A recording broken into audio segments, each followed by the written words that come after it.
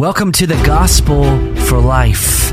We have 4 Treasure Valley pastors committed to showing that the gospel is not just for that religious part of your life, but rather it's for all of life.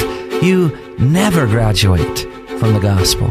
I'm Josh Bales, pastor of the Well Church, here with Russell Herman, pastor at Cloverdale United Reformed Church, Phil Moran, pastor at Christ Presbyterian Church, and Jonathan Van Hoogen, pastor at Dayspring United Reformed Church. Now, if you'd like to find out more about us or catch past broadcasts or get information about our annual conference, you can find us at reformationboise.com. We've been looking at the justice or the righteousness of God this week, and we defined God's righteousness earlier on as His supreme commitment to uphold the glory of His own name. And if that sounds strange to you, I would just suggest picking up a John Piper book, The Pleasures of God, maybe, to help you understand how God... Yeah, Jonathan has it in the studio with us today, The Pleasures of God. Isn't that one of the best books you've read by Piper? It's my favorite of his books. Yeah. So that and Desiring God. Yes. Those two companion. Both of those are excellent. So he has a great way of defining terms. I mean, one of the gifts that Dr. Martin Lloyd-Jones was to the church is he said we always need to return to first principles. We always need to define what we're talking about. And that's what we've been pressing on this week with the righteousness of God. God's righteousness is His aim to uphold His own glory. And yesterday we talked about our duty in light of that, which is that whether we eat or drink or whatever we do, we likewise are to do all for the glory of God. So we've seen the doctrine and duty of God's righteousness. So today we're looking at our delight. How is God seeking His own glory, which is the essence of His righteousness? How is that our delight? Well, we're made in the image of God, and though that image be tarnished by sin, and buried under layers of sin, when Christ's redemption works in us to peel those layers off, that's what we were made for. We were made to reflect the glory of God. We were made to delight in God. And until we are reconciled to God through Jesus Christ, we don't even know that. We don't even experience that. You wonder, what is life for? But you were created for a purpose. And that, as the Catechism says, is to glorify God and enjoy Him forever.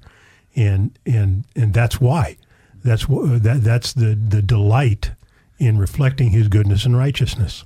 Well, until we're one of His, we can't really delight in His justice at all, right? Because it's because His justice, His just judgment against sin was poured out on Jesus Christ. We can actually delight in His justice and His righteousness, and that becomes a great source of comfort to us as His people. We don't understand a lot of things in this life. We actually all long for justice. But if we're honest, we're actually longing for it because we want God to go after those really big sins of other people. But it's when we've actually understand ourselves to be sinners, then we can delight in the justice of God, that He didn't give us what we deserved, but He was merciful, and He was also gracious because He gave us something far beyond what we deserve. And so it's important. We can delight in it because it's a comfort to us now. And for the impenitent person, the person that hasn't come to Christ, apart from Christ, all that there remains is God's justice. It's a source of comfort for us who believe.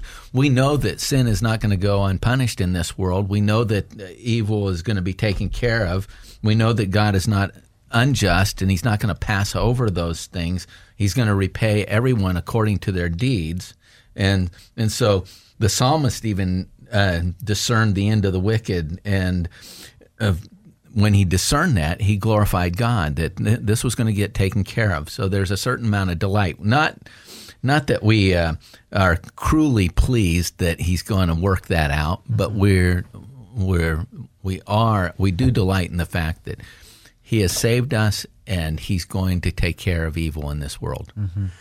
Yeah, and when we would begin to despair about the world, when we would begin to think, and the modern world in many ways is in despair over this. The modern world believes that truth is unknowable, that justice it doesn't exist or will always be perverted,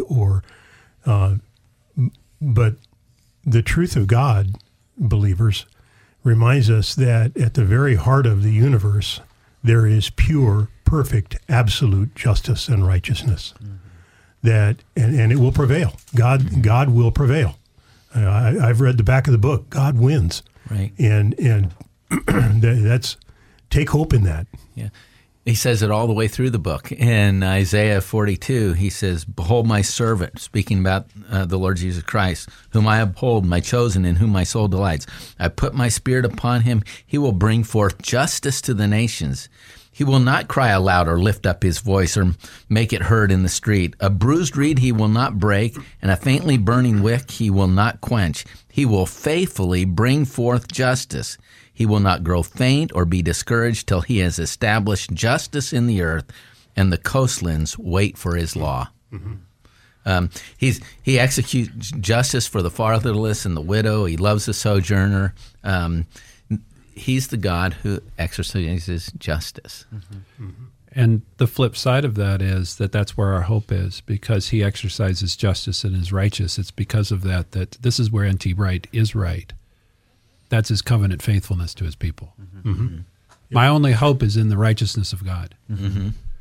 And that righteousness includes his absolute commitment to fulfill his word and his promise and his vow and his oath. Mm-hmm. That's his righteousness that I, as his child, can rejoice in. Yeah. And praise him for. That this is Psalm 33. Mm-hmm. Shout for joy in the Lord, O you righteous. And what are we shouting about? What we're shouting to the Lord is that the word of the Lord is upright and all his work is done in faithfulness. He loves righteousness and justice. The earth is full of the steadfast love of the Lord. Mm-hmm. He loves righteousness. He loves justice. And because of that, I'm forever kept and held secure. My salvation is sure because it doesn't depend an ounce on me. Yeah, it depends on his righteousness. You talked a bit about what the Christian's hope is. There's this great story in the Gospel of John where Jesus uncovers what our deepest hope and what our deepest need is, and it's in John chapter 11 when Lazarus gets ill, and Martha and Mary come to Jesus and they say, "Lord, whom you love is ill." And then picking up in verse 4, Jesus just tells them, listen, this illness does not lead to death. It is for the glory of God, so that the Son of God may be glorified through it. And then John goes on to say, now Jesus loved Martha and her sister and Lazarus, so that, and that's the word therefore when he heard that Lazarus was ill, and at that point, what should it say if we have a man-centered worldview? It should say, so when Jesus heard that he was ill, he immediately rushed to his aid and healed him. But that's not what the Bible says. It says that he stayed where he was for 2 more days. And Martha and Mary picked up on this later because Lazarus died in this interim. And they say, Lord, if you would have been here, my brother would have been healed. And the fact of the matter is that's true. Mm-hmm. But he was motivated by his love to let Lazarus die. Why? Because in them seeing Lazarus be raised from the dead, they saw a glory of Jesus Christ that they wouldn't have been exposed to otherwise. And that's the very definition of being loved by God, is seeing his glory. This is why this issue of delighting in God's justice or righteousness is so imperative for you to see, brother and sister Christian. If you want to feel truly loved by God in your life, seek his glory above all things. Don't rest until you, like Jacob, he grabbed a hold of the hem of the angel of the Lord, and he said, I'm not going to let you go until you bless me. This is what it means to be loved by God, is to see him in his person.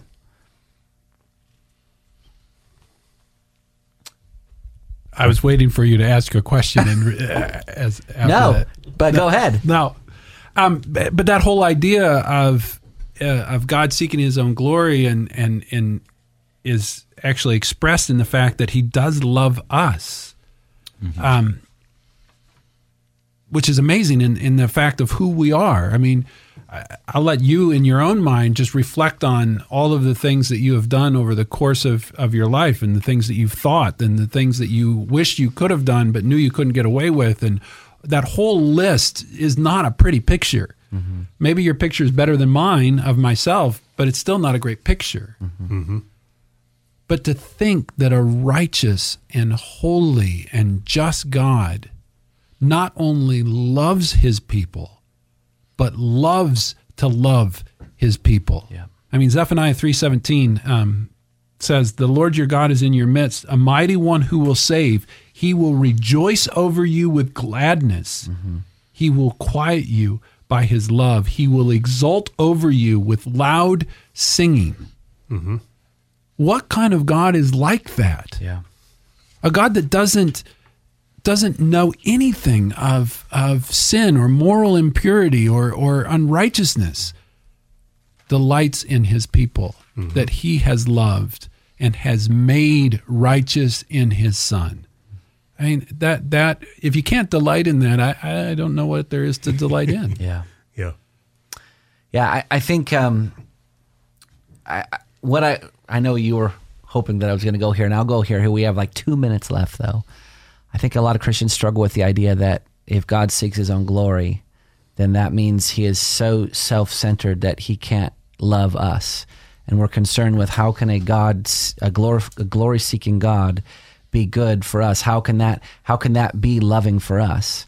And I would just argue that that's the very definition of God loving us, is by showing us his glory, isn't it? Yeah, and thank God that God seeks his own glory. And if we imagine that to be somehow an act of selfishness, it's because we're imagining God as one of us, only bigger. Yeah. Because when we seek glory, our purpose is, well, because I just want you to dig me. But when God wants us to dig him, to use vernacular, when God wants us, when God glorifies himself, he embraces his people into that glory, and we share it. Yeah.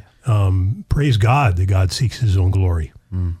And God does have the ability to delight in us. He says in Isaiah 62:5, "As a bridegroom rejoices over the bride, so shall your God rejoice over you." And C.S. Lewis made this statement. He said, "To be sovereign of the universe is no great matter to God.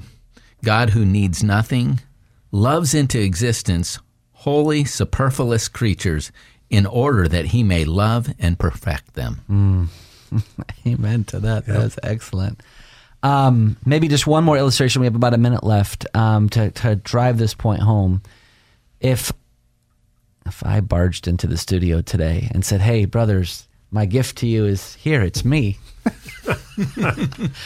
That was funnier than that. Come on. I used to have a son that would come into Grandpa and Grandma's house on Sunday and say, "The party can start. Caleb's here." Yeah, exactly. And we would think, "Oh man, that's so egotistical. That's so wrong." And the reason why that's wrong is because it's only a loving act if we direct people's gaze to the best thing in the universe. So when God comes on the scene in our lives through Jesus Christ, through the gospel, and he says, "Here I am," it's the most loving thing for God to point our attention to him. It would be unloving for him to glorify something else. It would be unloving for him if he obscured his own glory and pointed to the glory of some other created object. Right. Yeah.